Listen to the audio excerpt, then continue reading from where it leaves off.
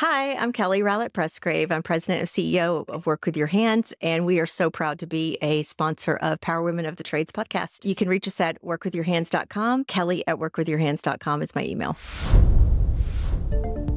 Chirp is the ultimate automation toolbox for home service businesses. Chirp helps you capture more leads, connect faster, close more deals, and create customers that will buy from you over and over again. Using text message, email, and ringless voicemail automation, with Chirp, you can maintain perfect follow-up throughout the entire customer journey. Learn more about how to transform your customer experience on chirp.com today. CHIIRP. Welcome to Power Women of the Trades podcast. This show is all about breaking barriers and changing the game.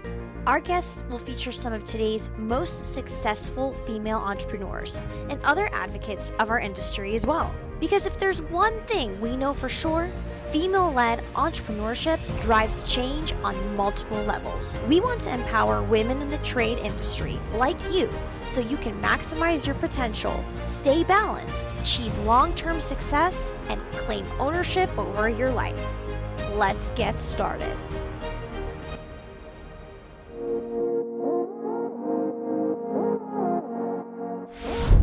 Welcome to part one of this episode featuring our guest, Lauren Vahey. Lauren is the Director of Finance and Human Resources at the Portland Group, but she wasn't always. She actually used to be a retail manager who climbed her way up to CSR all the way to the trades executive position to where she is today.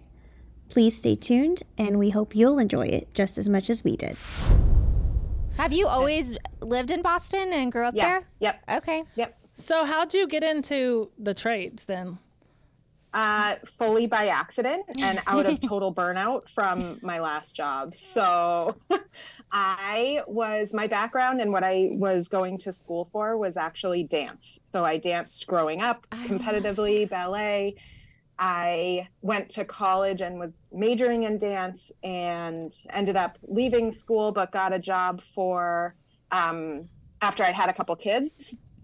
I got a job with my sister who was working at a dance retail store, point shoes and leotards and all of that, and worked my way up to a management position there. That company actually got bought out by a major dance brand, and I got transferred to one of the other locations that on a good day with no traffic was 45 minutes, but on a regular work day was 2 hours just because of the route that it was. Oh, wow. So I had little kids at home. I was spending 2 hours driving to work. Then I was on my feet all day dealing with dance moms. Like, that show is not a lie. Yeah. And then driving home and sitting in traffic for another 2 hours, and then doing, homework and dinner and bath time and bedtime. And it was just this endless cycle of lather, rinse, repeat of nothing fulfilling. I found it hard to manage a team of women, ironically enough. And so when I felt like I needed a little bit more work-life balance and didn't want to be taking work home with me so much as the manager, because, the alarm goes off on a Saturday and I'm the one driving up there to figure out what's going on, or,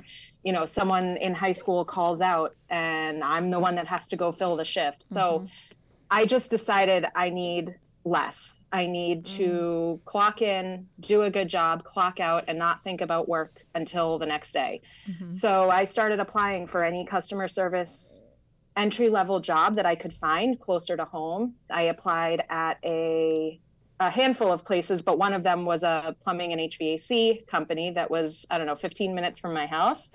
And I got a call back and they said, we are really interested. They had me doing a little bit of the marketing stuff too, to boost it. And I feel like I'll never leave now. Yeah. It's like this weird addiction that you can't shake once you're in it. But if you had told 16-year-old me or 20-year-old me that I would be in a blue collar industry, I would not believe you. I thought working with and around men would make my life so much easier. And man, some days I miss that dance store a lot. Right? Yeah. You're like, when is the last time you did a fouette? Oh gosh. It's been a minute. It's been a minute. Are you surprised I know that? Yeah, actually. I have no clue what that is. Were you expecting, do you know what that is? Okay. No, not a clue.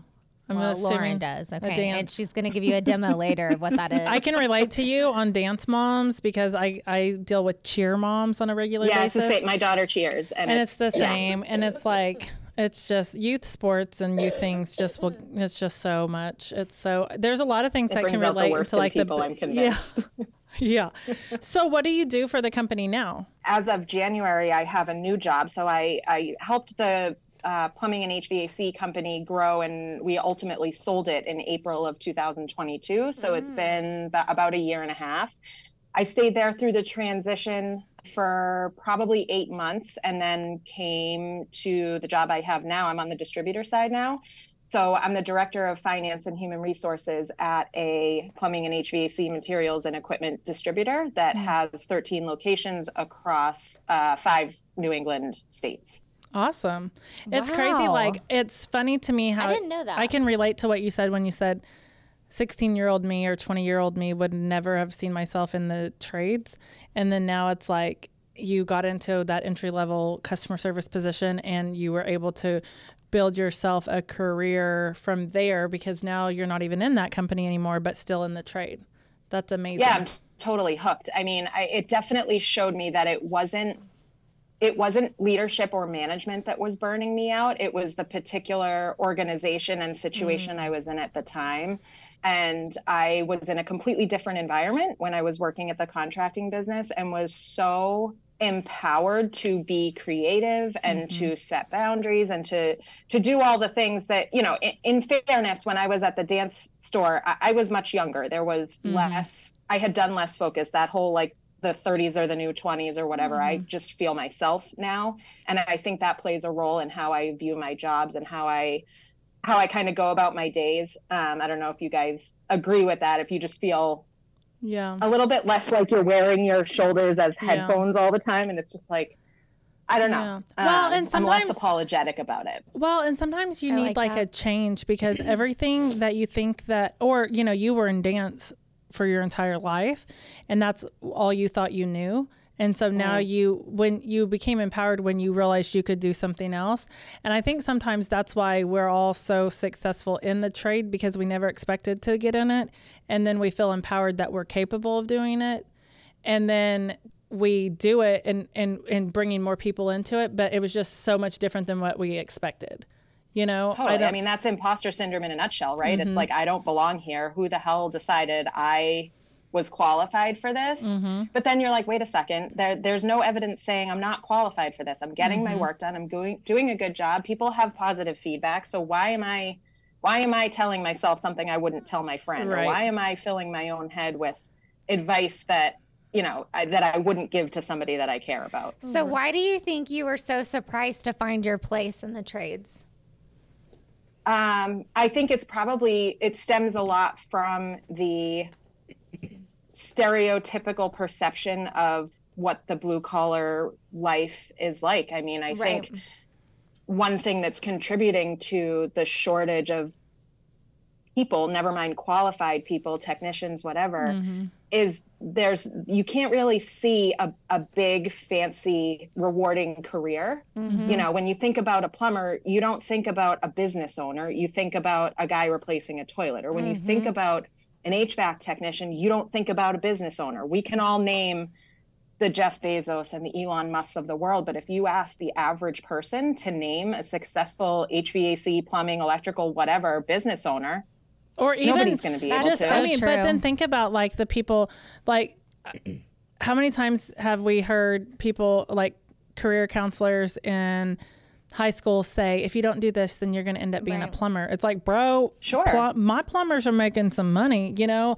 my HVAC techs are making some money. We have some in our space. It's not even just the business owner piece. There are some amazing people who are in the trade that I can just think of off the top of my head that will be techs or master plumbers in the field because that's what motivates them and amps them up.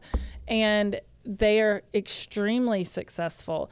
Like Brent Buckley, I think about him. I think now he is an owner, but he had so many years of success and like making so much money, selling in the Vegas market. And he was like the epitome of what everyone said HVAC techs could couldn't be. You know, it's like have you seen the cars he has? You know what I mean? The things that he was able to do. And it's just like, he was, I think they called him like the $15 million man or something. I'm quoting something wrong, but he's like an amazing salesperson.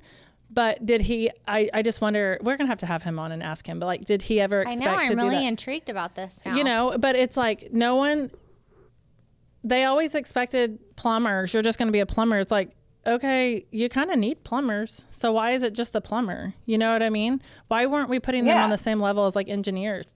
And to your point, like there's so many people making rewarding careers for themselves as the quote unquote technician in the truck, going to the house or going to the job site, and they're making decent money. There was nothing that made me more proud at the contracting business of seeing a 24-year-old person buy a house. Yeah. Oh, yeah. Because they don't have the student debt. They don't have, you know, it's like the cheat sheet. It's the fast pass to the front of the line. Yes. And, but I don't think we do a really good job promoting ourselves outside of the industry. Yeah. There's plenty of Facebook groups of business owners in this industry talking to each other about how successful they are. And sometimes it's like, ew, I get it. You're very cool. Right. But we don't see it. I don't see it on my regular feed. I don't see people bragging about, and I know plenty of people, you know, I'm not just seeing this activity from people in the groups, but I don't see people building themselves up or each other up outside of the Facebook groups. I think it's like a culture that you have that owners need to put inside of their company, that their employees are proud to be in the positions that they're in. So then they're talking about it, and then they're organically recruiting people to become plumbers and HVAC technicians because they're proud of who they are.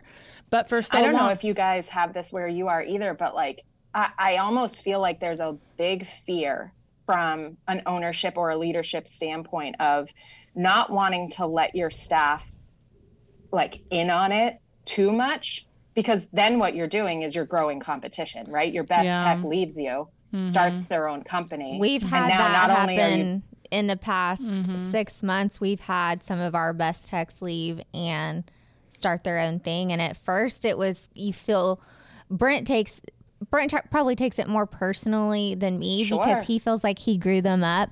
And I'm like, babe, I know in the moment it doesn't feel this way, but this is the most sincerest form of flattery. Yeah. And it's also like you inspired your own kids to grow and succeed into great things. But for some reason, when it's your employee, you almost gatekeep how successful or how great it could really be, because the labor market is tricky in every state. I mean, Massachusetts, it's really tricky with licensing. So the amount of people that are out there that are able to do the work legally, never mind have good customer service or are organized or, you know, any of those other things, is really hard. But when you start to cut people off at the knees out of your own fear, I think is why we're not seeing more of the promotion of the trades. Because if we go out there and we say, you can own a business, you can make this much money, you can have all of these perks, you can blah, blah, blah.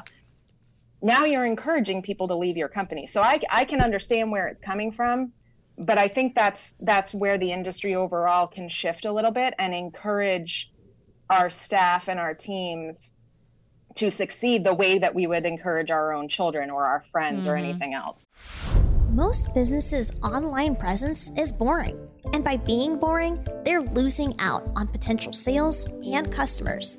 Being interesting and exciting is what draws customers in and gets them to buy from you. But it's hard to be interesting online when you're focused on running your business and taking care of your customers. It doesn't have to be this way. We have the key to unlocking the solution to your problem.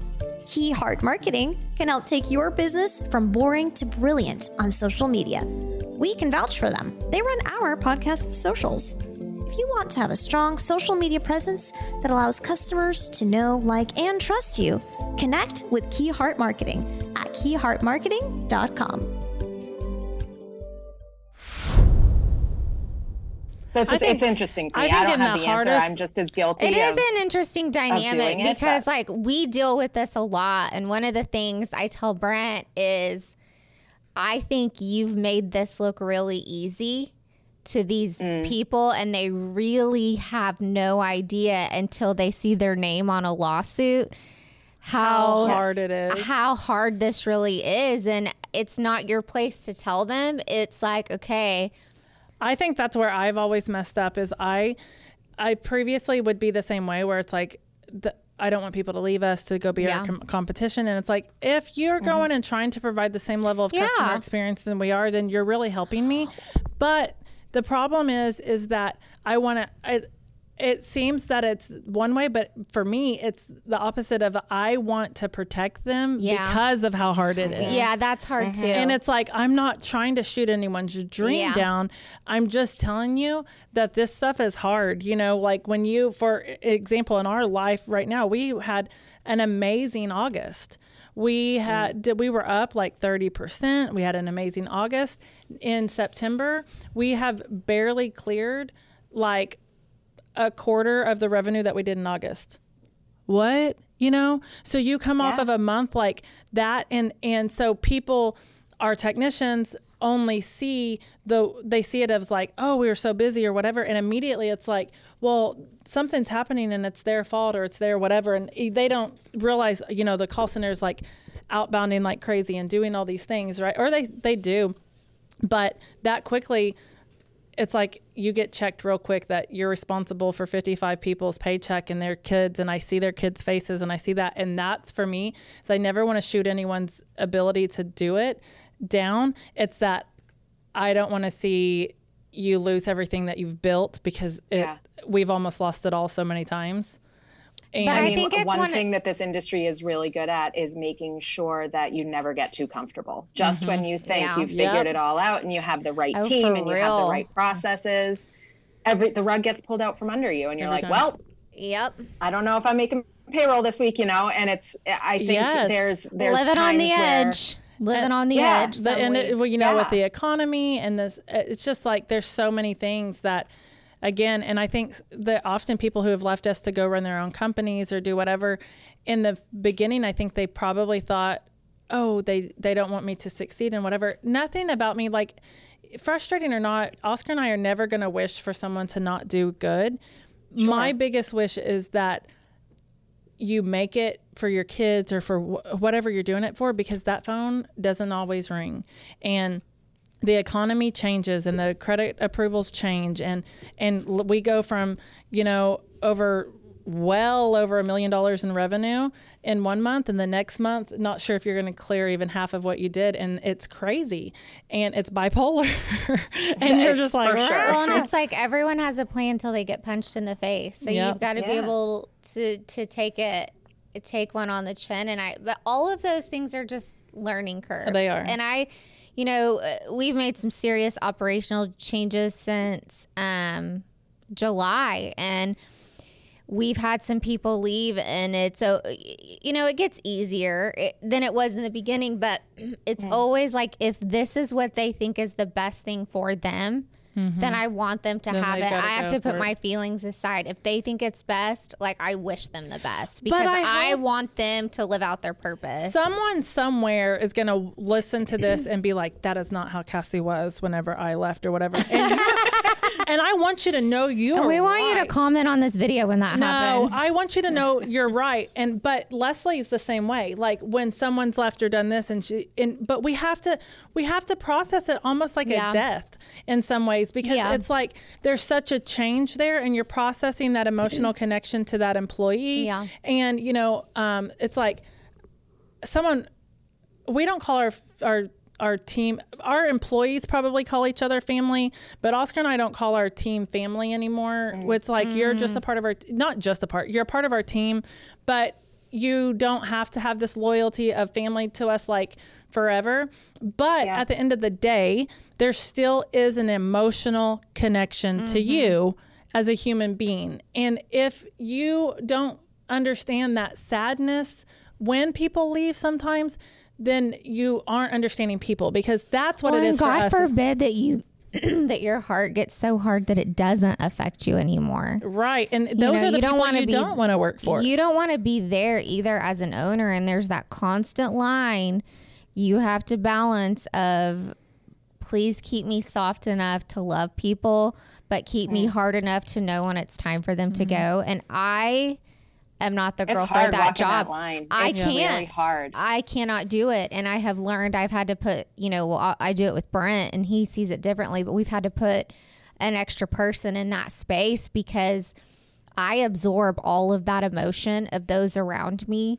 And for someone like me, it can be super overwhelming and I can't be objective about the business. Mm-hmm. Well, so that's what's tricky, right? Is that in our businesses, especially in leadership and ownership positions, we are so invested and passionate about our individual business, about our mission, about our impact on the community, about the level of service that we're providing.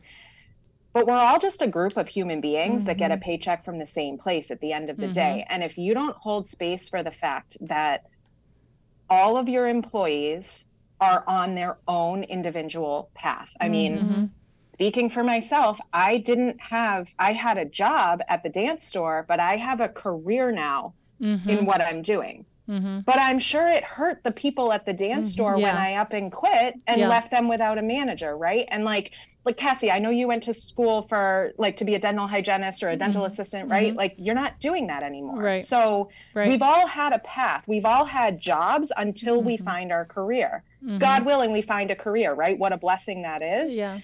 But if you look at every employee that comes through your door with the expectation that you are their career, you are setting yourself up for failure. And that's so all you can do is be a good leader, make a connection with them on a human level that you are invested in their journey, as cliche of a word as that is, no matter where you are in their journey. That's how you build mentorship. That's how they look back on you and say, I didn't end up staying at Champion or at Quality, but what I learned there got me to here. And if you can bring that back around, I feel like that's what takes the sting out a little bit. Well, and I think you're speaking truth because so many times, especially in our groups and industry, it's like, if you're not talking about how this employee can be with you for the rest of your life, you have a terrible culture, and that is just not realistic. Or I cannot it's not realistic.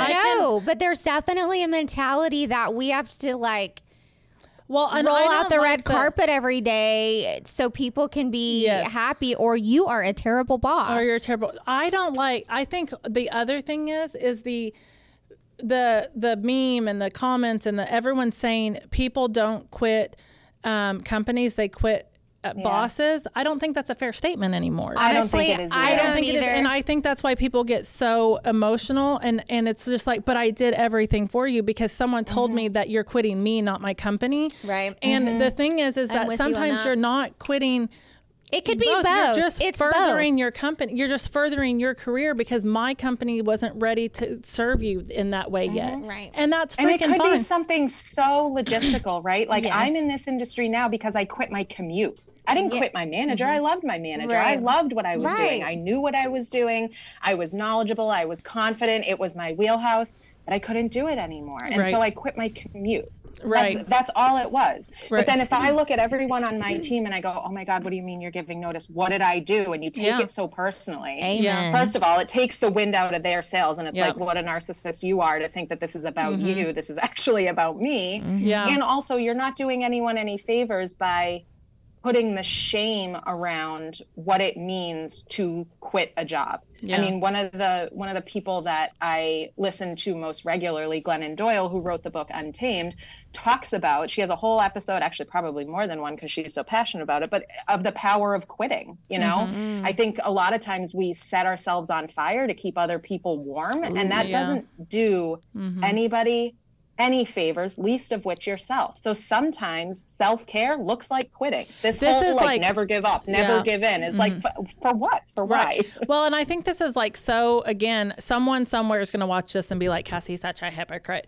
But I truly mean when I say I have come so far as a leader in the past 6 to 12 months from losing people because of how improperly I handled it. Because how I handled it so improperly that I had to step back and be like, girl, you dumb ass. Why did you act like that? Why did you do this? They don't owe you forever. Because it's your baby. Because it's my baby, you know, and that's true. But when I look back, I'm like embarrassed that I handled it that way. And so the only way for me to be better in the next person that is moving on is that I chose to seek advice on how to handle it from there. But the biggest thing that I've learned in these 6 to 12 months through these, and when you have like 55, 60 people that work for you, people are going to come and go. You're never going to expect them all to stay. But we grew from a company of 3 to 4 to 7 to 10, and those people stayed for so long that I expected that forever. And sometimes they're just going to go, and that's fine. But no one taught me how to accept that, because everyone on Facebook nobody said, talks about it. Because everyone said, oh, they're quitting you. And so it was like, I had this wall built up of like, I'm trying so hard. Though. Like, what else can I do? Yeah. And so you're right. It and it made it about us. And so I went and I got that advice, and I was like, what am I doing wrong? And they're like, you're taking it so personal. You're not doing anything wrong. Doing anything. You're just got to remember people are people. And so I think as leaders, you have to remind yourself that quit listening to the outside. People do sometimes quit just because there was a better chance or better opportunity right now for them. And that doesn't mean that your company wasn't a good opportunity. Your company served them and helped them grow. What a blessing it is that they get to further themselves. And I did not believe, I'm telling you right now, I did not believe that. You know, I literally was like... But look at the growth in your statement that you're able to acknowledge that today. That whatever happened 6 months or 12 months ago, that you're like, man, I did that wrong. And you can say that, and that there's an acknowledgement. So you didn't stay, you reframed that. Yeah. But that's a difference between a manager and a leader, right? Like a leader can look at their team, never mind themselves in the mirror, and go, well, I definitely could have done that better. Yeah. But people want to be with people that they can relate to. Yeah. Nobody can relate to the person that gets it right all the time, because nobody gets it right all the time. So if you project this image that you have everything together and you always have the answer and you never have a concern about your business, about your family, about whatever, people look at you like, this is unattainable. I can't connect with you. I mean, one of the best things I did in my parenting of my kids was when I'm having a bad day or I wake up in a mood, I'm like, guys, I got to check out today. I love you, but we're not going to the trampoline park. We're just hanging out. Or I'm sorry that I snapped at you.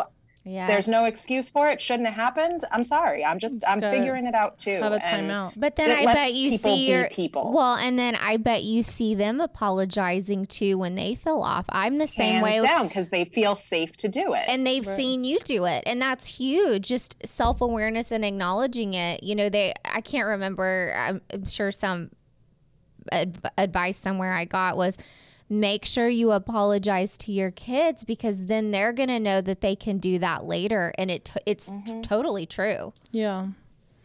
It's crazy. And I love this perspective from you, though, because you weren't an owner. And so, and I like, you're able to give like the feedback that sometimes, you know, we've had a lot of feedback on this podcast of who we interview and who we don't interview and all this and that and we've got so much content that's stacked waiting to air, and everyone's got an opinion on we should have had more people in the fields already or whatever, right? But at the end of the day, we're just trying to share the stories from everybody, and your story matters and is helpful to me as an owner right now, because I can see your perspective. I know Leslie, and then I'm just thinking about the other people listening that's able to hear that entire perspective. I don't know. I don't know that I can properly get my thought out, but I just think that's very helpful. It was definitely helpful to be hired by the company I was hired for. There are a lot of companies out there that, you know, you hear anecdotal stories through people when you meet them at conferences or through the Lady Titans group, which I'm sure we'll touch on. But we need to talk about we got 10 minutes left. We need to talk about Lady Titans. We haven't even made it there yet. I feel like there is such an opportunity to empower people. I mean, I started as a CSR at that company, but grew into the director of operations. And so did I feel an ownership stake as a CSR? No. Am I someone who takes pride in my work? Yeah. So, as you grow into these different things and you continue to internalize more and more of the place that you work and you find yourself in a true career, that's where it comes from. But you don't have to be listed on the company registration with your state to have ownership stake in your business. If you have ownership stake in yourself and your own contributions, naturally that will come out in the business. And that's the kind of team, you look for those key players and the people that you really want to invest in that have that little entrepreneurial mindset, whether they own the business or not. Those are the people that are going to treat it like their own. But you can't expect everyone to do that. Exactly. Ask any contractor. Tracking KPIs like close rate and ticket size has always been a challenge. Improving KPIs is even harder. But contractors on ServiceTitan tell a different story. This is Dale Jackson of Jackson Services. ServiceTitan gives me the metrics to know the performance of every individual in my company. That kind of information is invaluable to me. Get the full story of your business with powerful data-driven insights from ServiceTitan. Schedule a software demo today at ServiceTitan.com. That's ServiceTitan.com.